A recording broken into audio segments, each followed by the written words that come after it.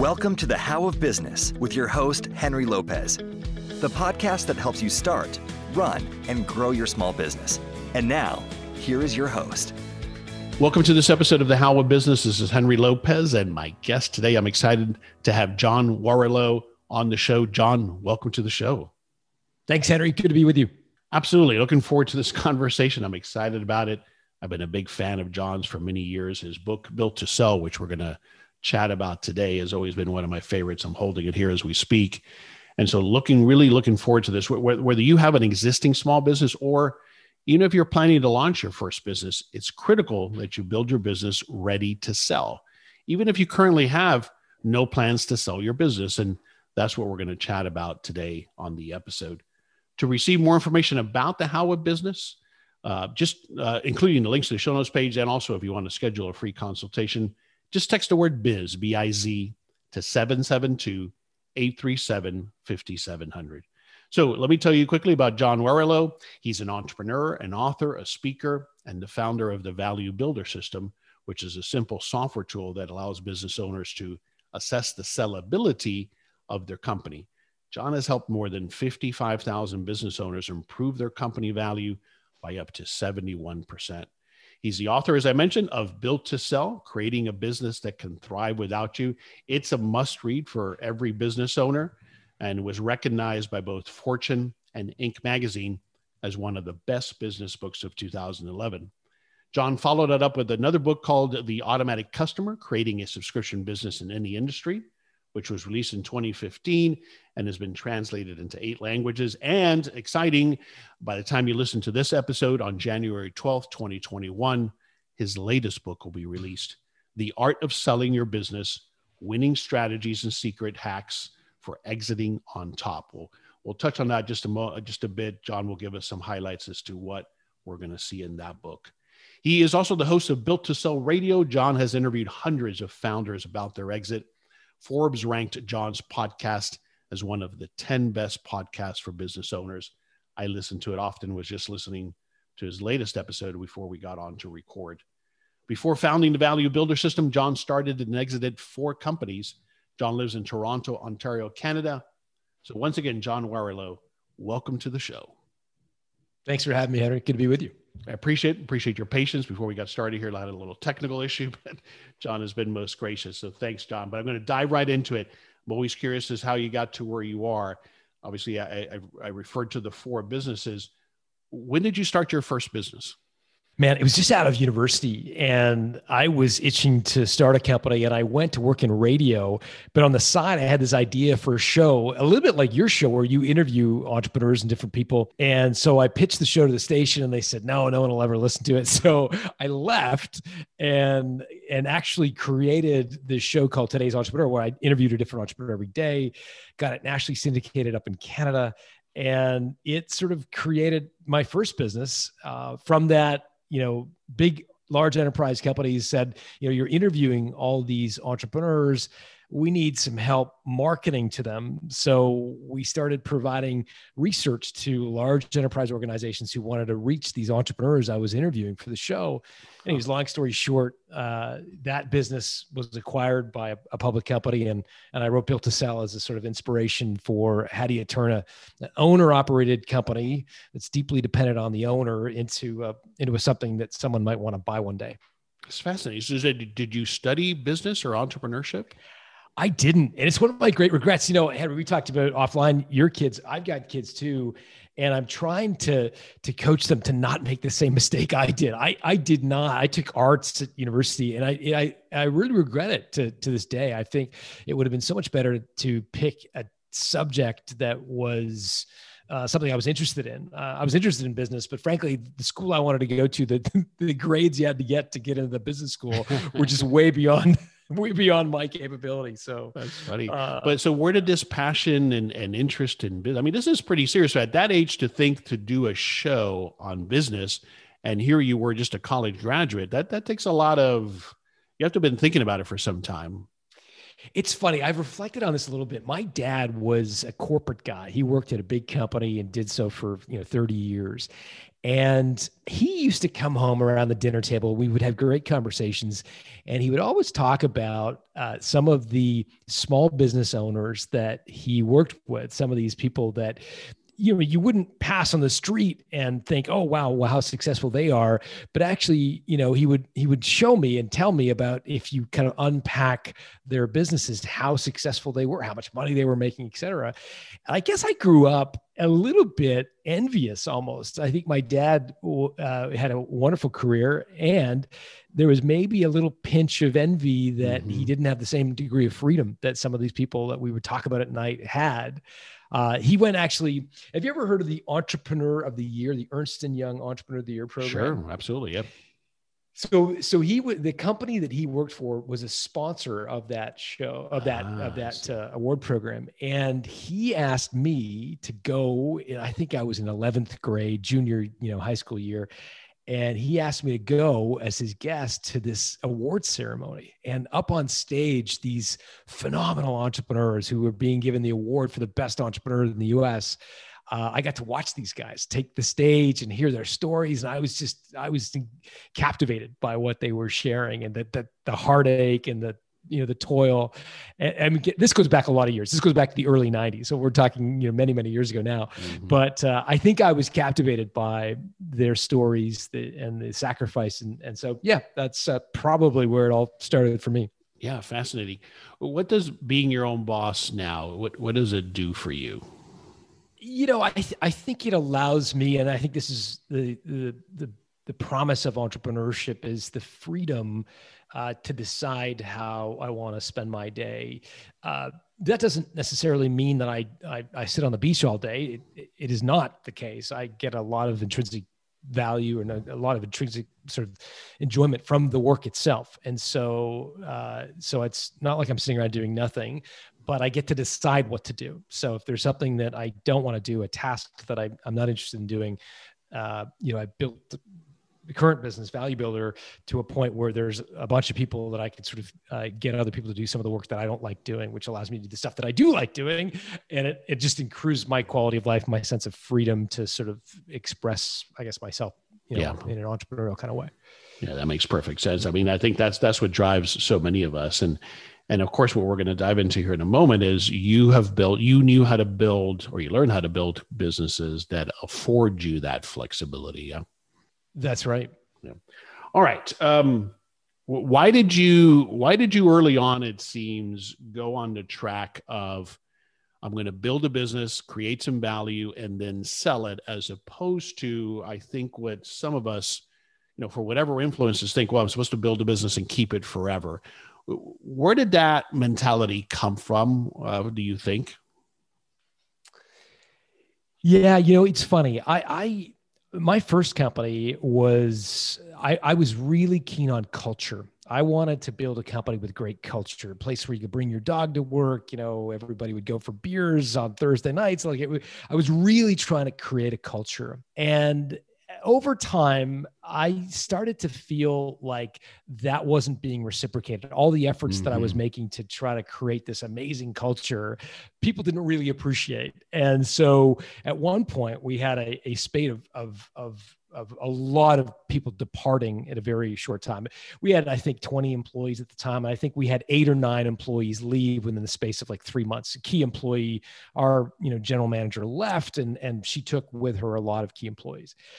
And I kind of decided to get divorced with the idea of culture. I got much more mercenary with the process of building a business. I do not subscribe to the idea that, you should build a business with a great culture, that it should really all be about, replacing your social life, that business is a thing. It shouldn't be your life. It is, I think, important to get right, but I don't need a company to replace what I have outside of my my business. And so I really just said, you know what, I'm not going to try to create some wonderful culture. I'm going to pay people well. I'm going to give them benefits, and I'm going to be clear about what their job is and how they can get to the next step. And that's it. And I just stepped away from the idea of, my business as an extension of me. And that was really helpful. And when you make that decision that it's a thing, not your own self, it's pretty quick. The bridge is pretty short to, okay, let me build this to maximize its value and sell it. Yeah. So that, as mercenary as that may sound, as sort of dirty and money grubbing as that may sound, that's the truth. I just decided that I'm not going to try to create my business to be an extension of my personal life.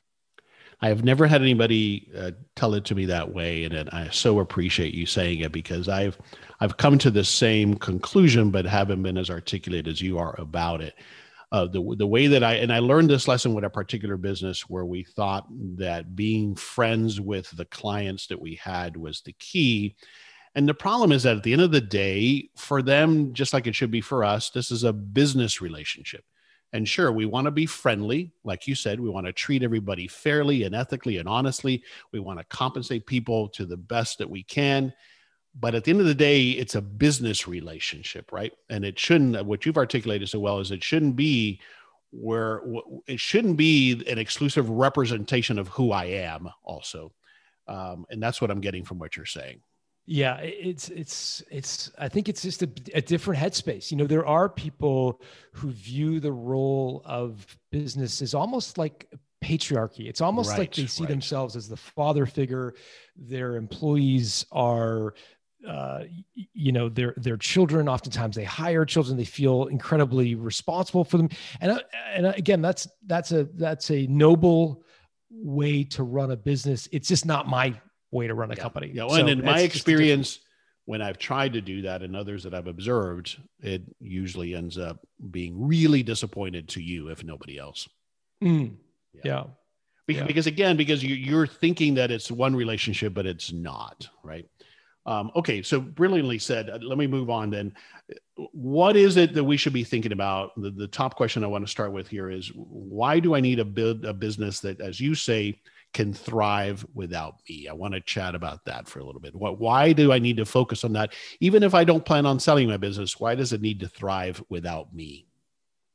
I mean, that is the raw material, a company that can thrive without you for just about everything. It's the ultimate poker hand in the game of life, right? So if you can structure a company that doesn't require you to do all the work, you've got the royal flush or whatever it is in poker. I don't play enough to know, but essentially you can then grow it because there isn't a ceiling on its growth, because every business reaches a bottleneck when the business owner runs out of hours in the day, right? So if it can thrive without you doing all the work, the sky's the limit in terms of how big you can grow it.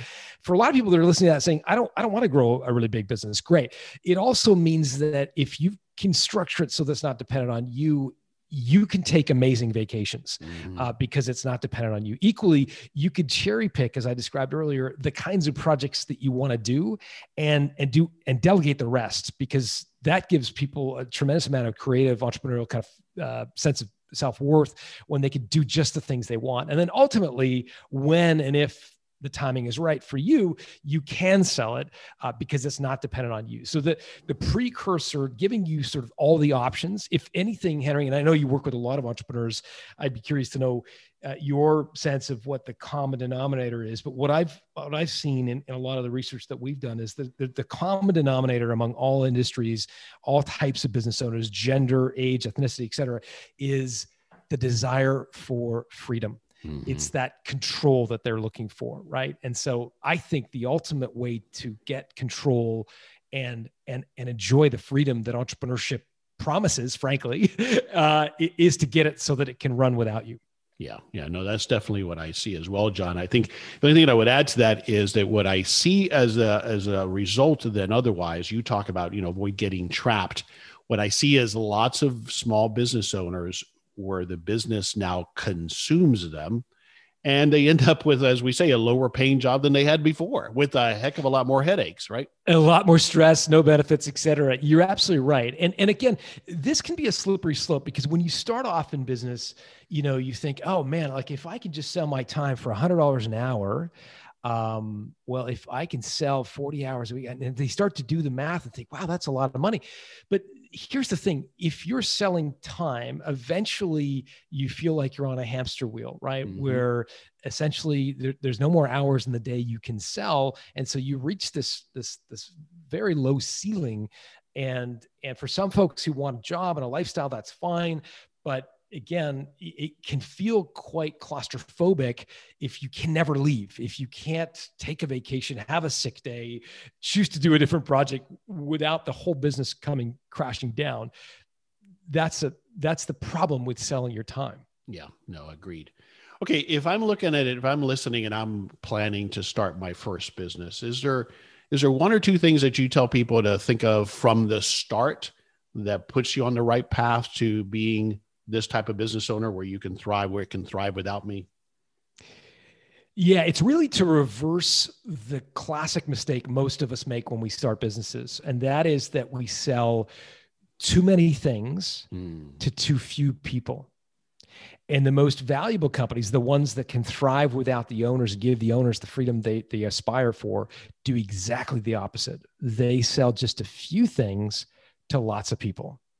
So it happens pretty naturally. What happens is we win a client when we're, in the early days, a lot of service-based business in particular win their first client. And the client just looks in the whites of the eyes of the supplier of you and just sees how hard you're working, how passionate you are.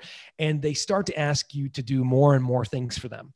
Wow, you can supply X product. Well, why do you consider supplying Y product? Because they want to reward your passion. And over time, you end up selling lots and lots of things to this one customer or two or three customers. Ultimately, you've built a trap because you can't ever leave because the clients are deeply dependent on you and loyal to you personally. And again, for all the same reasons, you can't take a vacation, et cetera. The most valuable businesses say, no, what I want to do is do one thing better than anybody else. Pick one product, one service, and go ahead and sell that to lots of people. I mean, I'll give you an example. I interviewed a woman for the latest book called Stephanie Breedlove. She built a company doing payroll for parents who have a nanny. Talk about a niche of a niche of a niche, right? So like, think about it. You've got parents who need a nanny. That's a niche.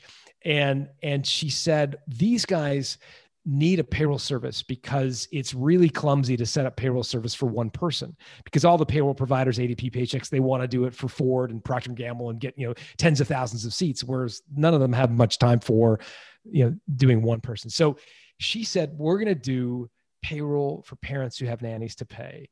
And along the way, she got, a few dozen customers, and she reached a point at $300,000 in revenue where she couldn't get any bigger. She couldn't keep growing. She couldn't figure out how to grow. And so she had a bunch of coaches and consultants and advisors, tell her to cross-sell her existing customers, right? So they're buying payroll service. They're busy parents, 2-income family. They've got a disposable income. What else do they need? Well, they need lawn care services and laundry service, all these things that busy people need.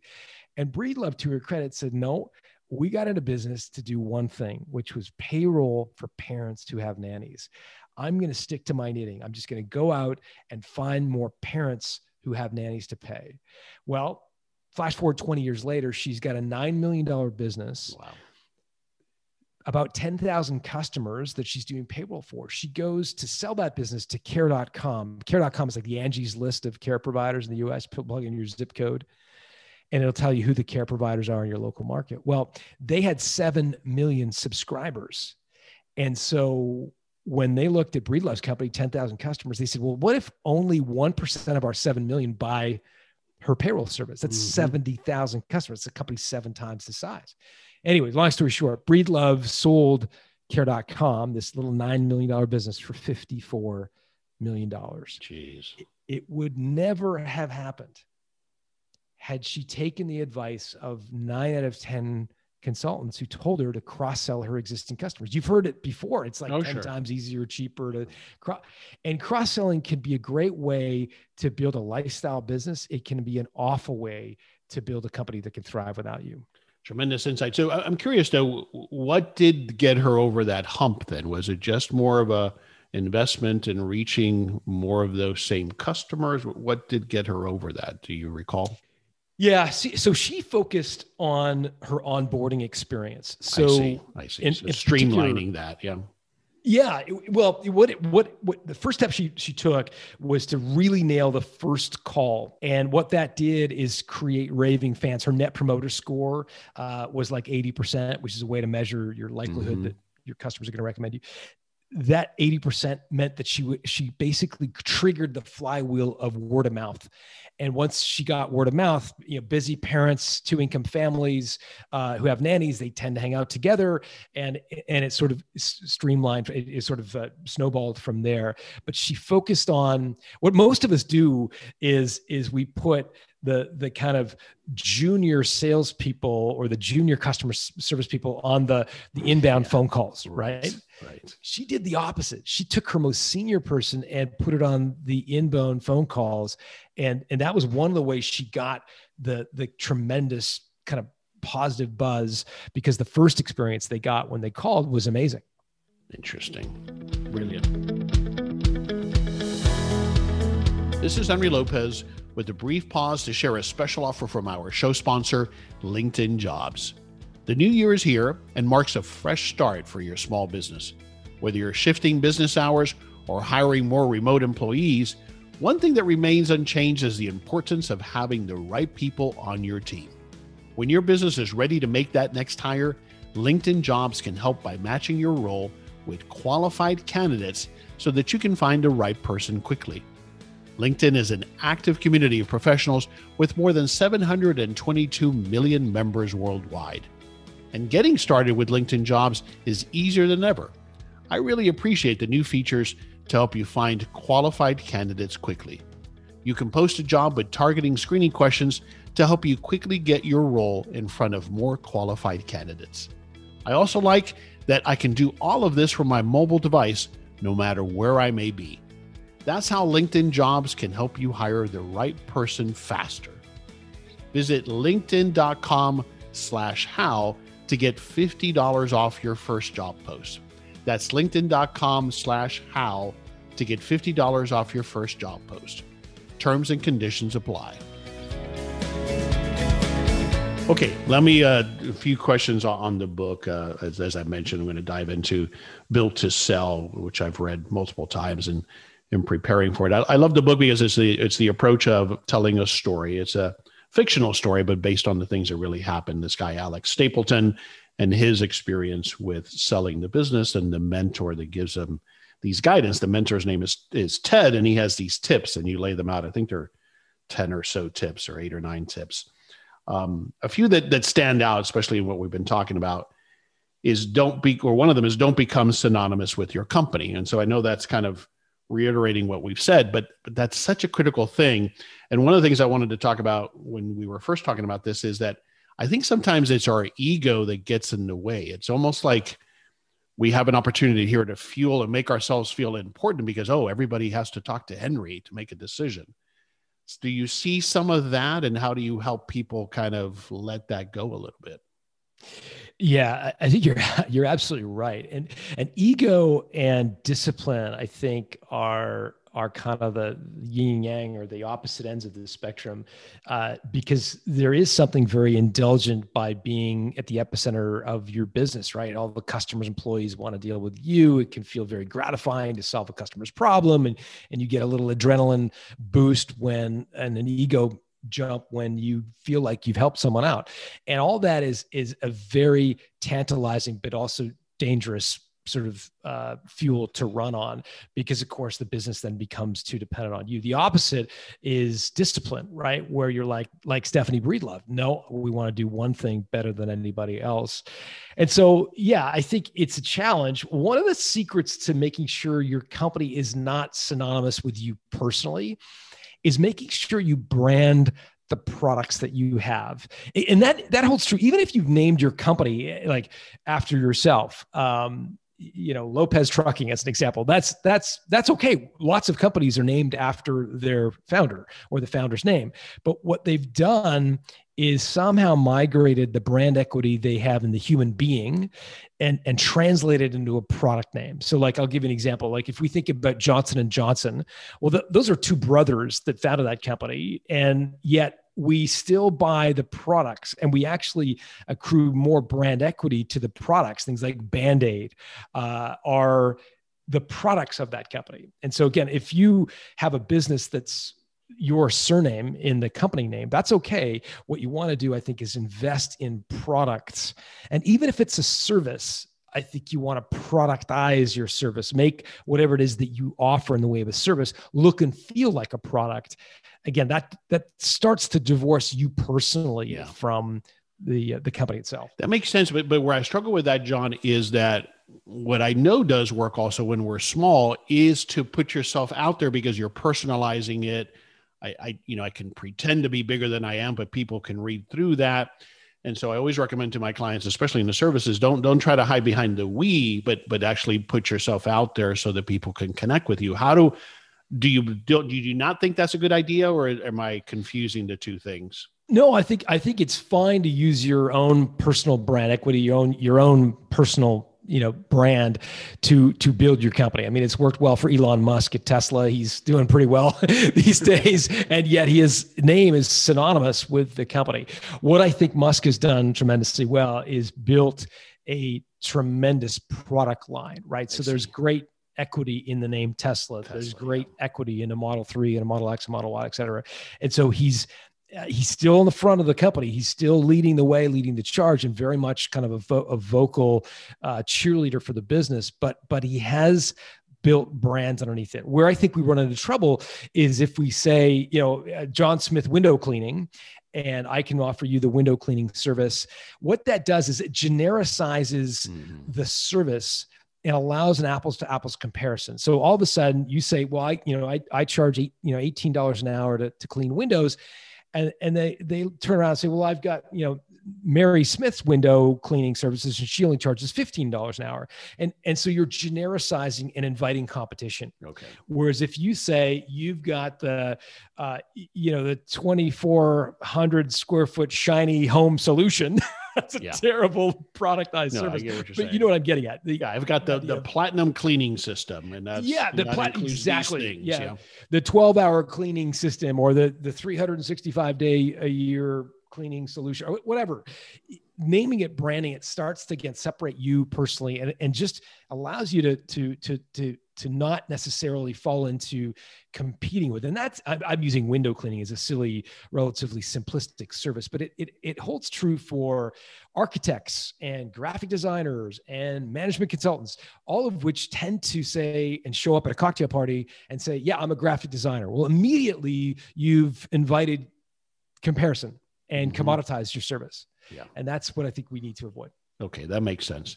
The other thing that stood out of all these TED's tips is the one, don't be afraid to say no to projects. And the reason I highlighted that one, the don't be afraid to say no, is that's hard to say when you're starting out, or you need that business, or you're struggling, and so you'll take whatever comes your way. How do I try to manage that?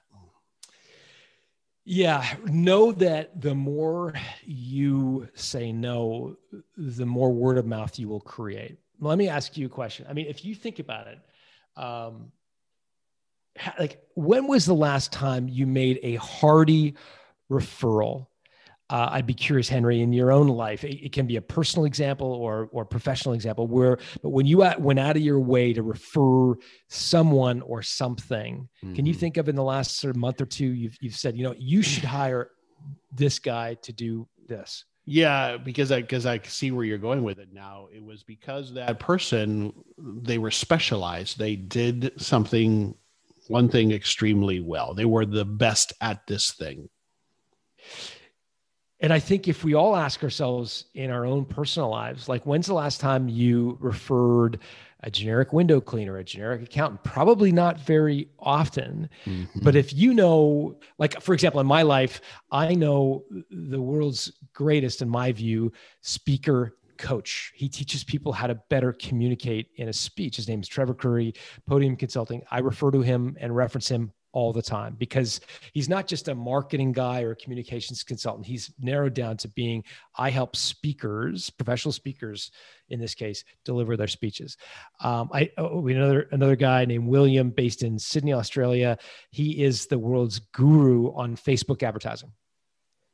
Not just a generic marketing agency, which I could name off 100 of them, but I would never refer. But William happens to be a global expert on buying Facebook advertising. That's what I'm referring to. So yeah, it can be very tempting, especially in the case of a pandemic where, we want more business, not less. We can't, there's that old expression, beggars can't be choosers. I think as much as you can, be a specialist, turn away work that doesn't meet within your specific four walls of what you said you were set out to do, because I think it makes you ultimately more referable. It makes your company more valuable. And I think you create that sort of beautiful domino effect of word of mouth. Yeah. Yeah. I can see as you were making that example, rarely do I say, oh, go to John. He's good at everything. It's usually, right. Oh, go to John. He's really good at helping small business owners with their taxes. Like you're saying, that's usually who we refer, and that's a good way to look at it. All right, let's move forward kind of in the thought process to this big question that always stands out for me, and I've been in this situation myself, that is, when is the right time to sell my business? That's, I think, a huge one that often we get paralyzed by. And I think for me, what it's been, John, is almost like this. Well, should I keep it and keep making money, or is this the right time? Do I take the chips off the table? What are your thoughts there? We talk about something called the freedom point a lot. And what that is a point where the after-tax proceeds of selling your company would create a nest egg large enough to fuel the lifestyle that you envision for the rest of your life. And that's the freedom point. And so you might be saying, well, how do you figure that out? Well, you take whatever income for you would feel like total liberty, right? So for some people, that's $50,000, $100,000, $200,000, whatever the number is for you. What is that amount of cash that you would basically feel totally free to live the life that you want? And then simply multiply that number conservatively by 33, a little bit more liberally by 25. And what that basically will get you to is a nest egg that will generate that kind of income. 33 refers to a 3% withdrawal rate, and 25 relates to a 4% withdrawal rate, which you probably heard the 4% rule. 3% is just a bit more conservative. Mm-hmm. And when you reach the point where your company is the after-tax proceeds of selling your company would equate to enough money to basically fund whatever it is that you want to go do for the rest of your life, I think it's worth asking the question, am I willing to trade that freedom for the next tranche of growth? I'm not saying that the wrong answer is to say, no, I'm going to keep my chips on the table and go for the next. But I think it is worth doing that intentionally with forethought and saying, I want to make that decision with wide open eyes, because again, for what a lot of business owners have done, in particular, unfortunately, coming into 2020, is they were well past the freedom point. And they said effectively, they were like the poker player at Las Vegas, where they put all their chips on the table. They bet, and they had 80% of their net worth tied in their business. They were all in, they didn't consider selling. And then, of course, the pandemic hits, and their business may be worth a fraction of what it was before 2020. So I don't for a second wish upon the world another pandemic. That's the last thing I wish. But I do want, when people crest the freedom point, for you to think about, do I want to continue to bet all those chips? And if not, then you've got options. You could sell some of your company, you could sell all of it, et cetera. But I think it's just at least worth asking the question. Yeah, that makes sense. That's a good litmus test. And when people do then begin to sell their business, which you work with many of those, thousands of them, what are some of those one or two common mistakes that you often see? Oh man, the book is really kind of what I tried to do with the book, is to sort of point out the dozens and dozens of mistakes that people make. You got one shot to get this right. It's like, do you remember Sully, the guy who lands the plane on the Hudson River, like Sure. all those years ago, whatever? I think about him all the time, because you have sort of one shot to grease the landing. There's no do-over. There's no, why do we only have one shot? Why is that? Well, it's because, you build a company and you will likely, in many cases, not build another company of value in your lifetime. Some will build more than one, but for many, it's just the one shot. And so, we want to make sure we don't make a mistake that is the death knell. So look, there's a bunch. So one of them would be to answer the question, what do you want for your company? That is a classic question that a savvy buyer will ask you. They'll say, look, like, you built this great business, like, what do you want for it? And it sounds very casual when asked. And oftentimes it feels like, hey, this is a fair question. Like, what do you want for it? It's like, you're selling a house, you're selling a car. Like, yeah, what do you want for it? And the problem with answering that question is that beauty is in the eye of the beholder, meaning you don't know what that company is worth to somebody else. Stephanie Breedlove's business was a $9 million company. Had she answered that question, what do you want for it? You might say, well, 1 times revenue would be great. Well, had she answered that way, she would have left literally 500% of her, like, she got 500% more than 1 times revenue. So the answer to the question, I think, is not providing an answer to it or response to it. Is just say, look, I'm a reasonable guy, or I'm a reasonable gal. I'm happy to entertain any reasonable offer, and leave it at that. Because the real mentality is, what is it worth to you? Right? Exactly. Yeah. For Care.com, in Breedlove's case, it was worth a truckload, right? They had 7 million subscribers. If they could cross-sell 1%, it was 70,000 customers. Yeah. And they didn't pay that just because they picked that number out of the air. They could justify that number. For them, that number made sense. Exactly. And so you don't know what the strategic assets are of the acquirer, what model they're using, what spreadsheets they've created. So the last thing you want to do is prejudice their response to that question with your own answer. Equally, just because you need $1 million to retire or $3 million to hit your freedom point doesn't mean your company's worth that, by the way. Yeah. The inverse is also true, right? Like, what you need has no bearing on the value of your company. So let's not confuse that. But essentially, you don't want to answer that question. And oftentimes, an M&A professional knows enough, like a business broker, someone who sells your company for you, knows enough not to answer that question. Right. But oftentimes the buyer will wait till the M&A professional kind of excuses himself from lunch and goes to the bathroom. And then when they're not in earshot, they'll say, it's been great to get to know you. Like, what are you thinking? What do you want for the company?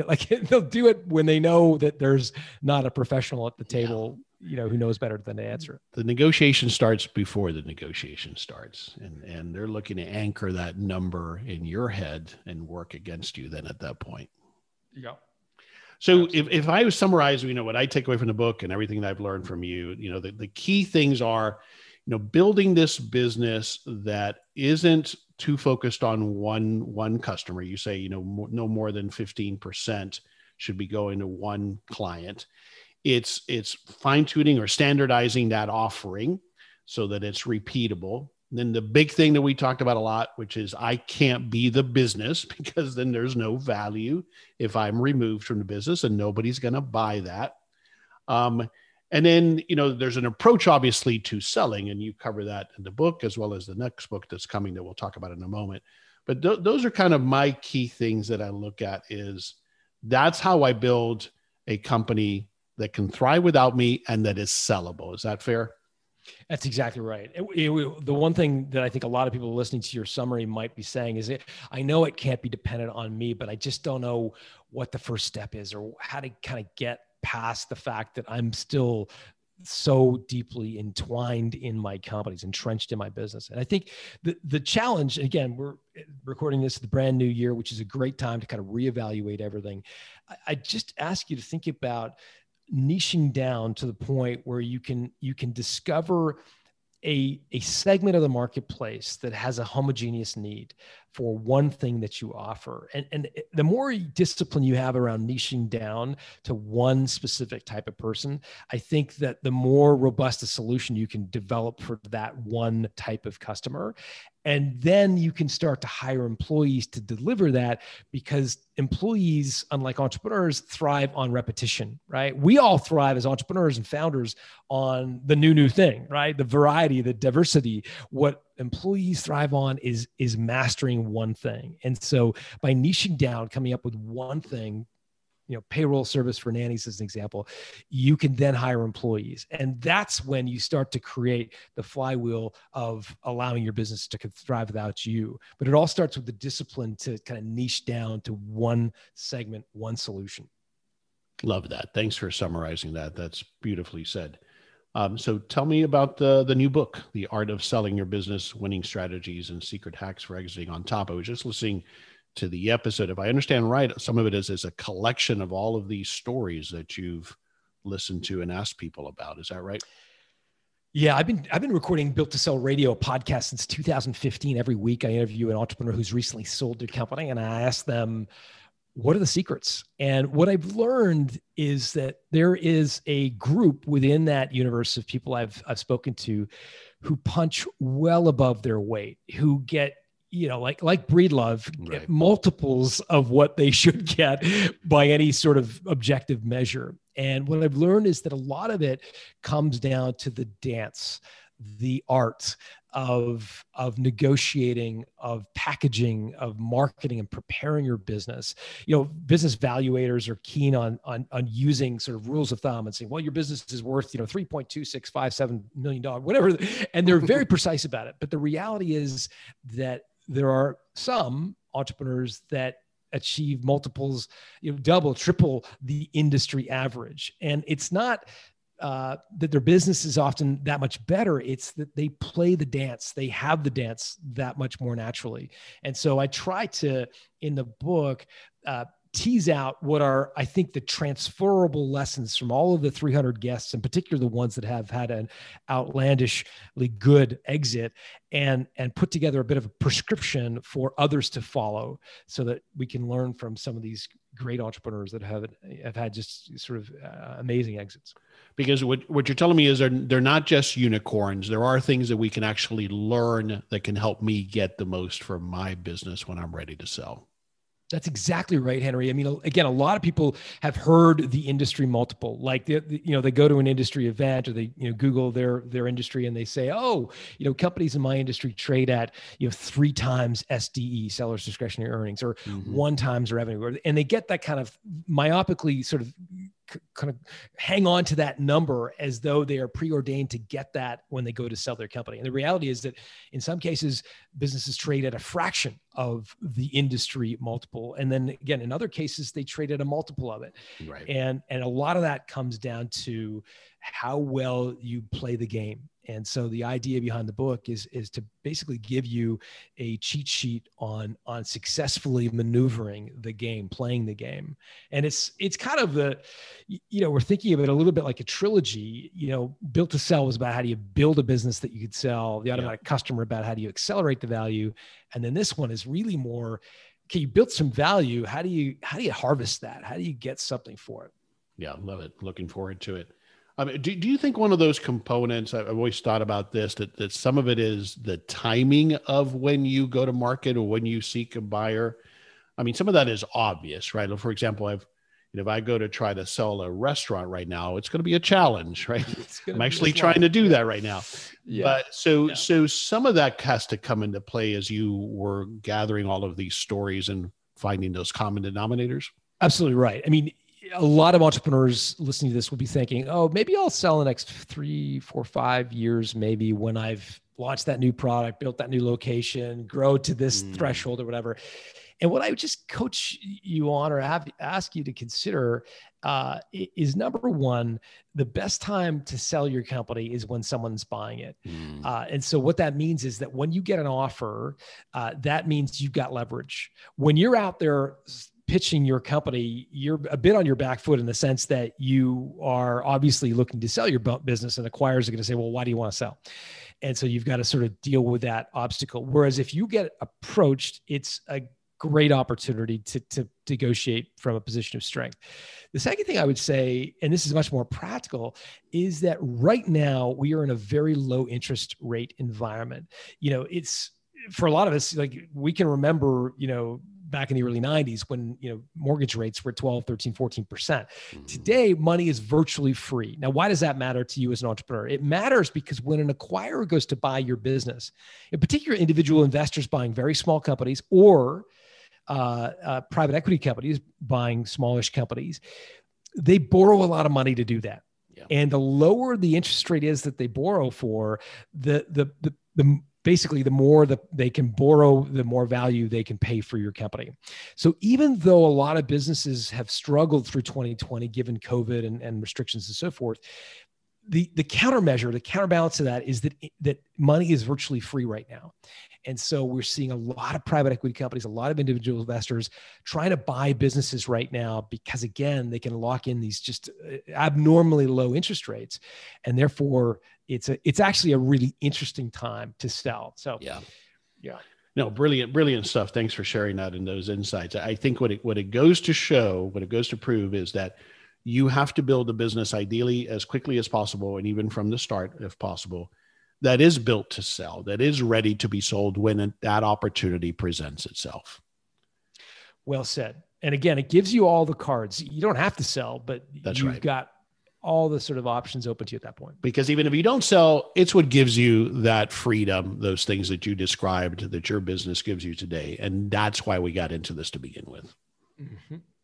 All right, let's wrap it up. I've got a time crunch here, and I appreciate you staying with me here. I always ask for what's one thing you want us to take away, but I think the way that you've summarized it is perfect. And if I can kind of say it back to you and then you add to it, it's about that niching down, that focus. This is something I always talk about, even as people are starting their business. I always find that people have these really broad definitions of what they're going to do. And even in launching, we need to focus and niche down. But it's by niching down that then we can have other people that work on our teams to execute on that. That also, what we didn't touch on is that we also need the system so that we can do that repeatably and at a high level of consistency. And that's how we get a business that's ready to sell. Then there's a bunch of techniques that we only got a chance to touch on how to get it sold. But that's what I'm taking away from the conversation that we had, John. Well said. Agreed. Where do you want us to go online to find out more? I would go to builttosell.com and you can just opt in and provide your email address. There's a bunch of places you can opt in. And once you opt in, you'll get a new episode of Built to Sell Radio every week. And it's free. And it's just an entrepreneur who has sold their business. And unlike a lot of shows, I don't focus on how do you start a business, grow a business, market a business, blah, blah, blah. It's really focused on the very final chapter. How do you ultimately harvest what you built? So if that's something that you're kind of curious about, I just go to builttosell.com and opt in there. Wonderful. John, thanks for taking the time to be with me today, sharing all these insights and knowledge. I appreciate you being on the show today. Thanks, Henry. It's great to be with you. This is Henry Lopez, and thanks for listening to this episode of The How of Business. My guest again today was John Warrillow.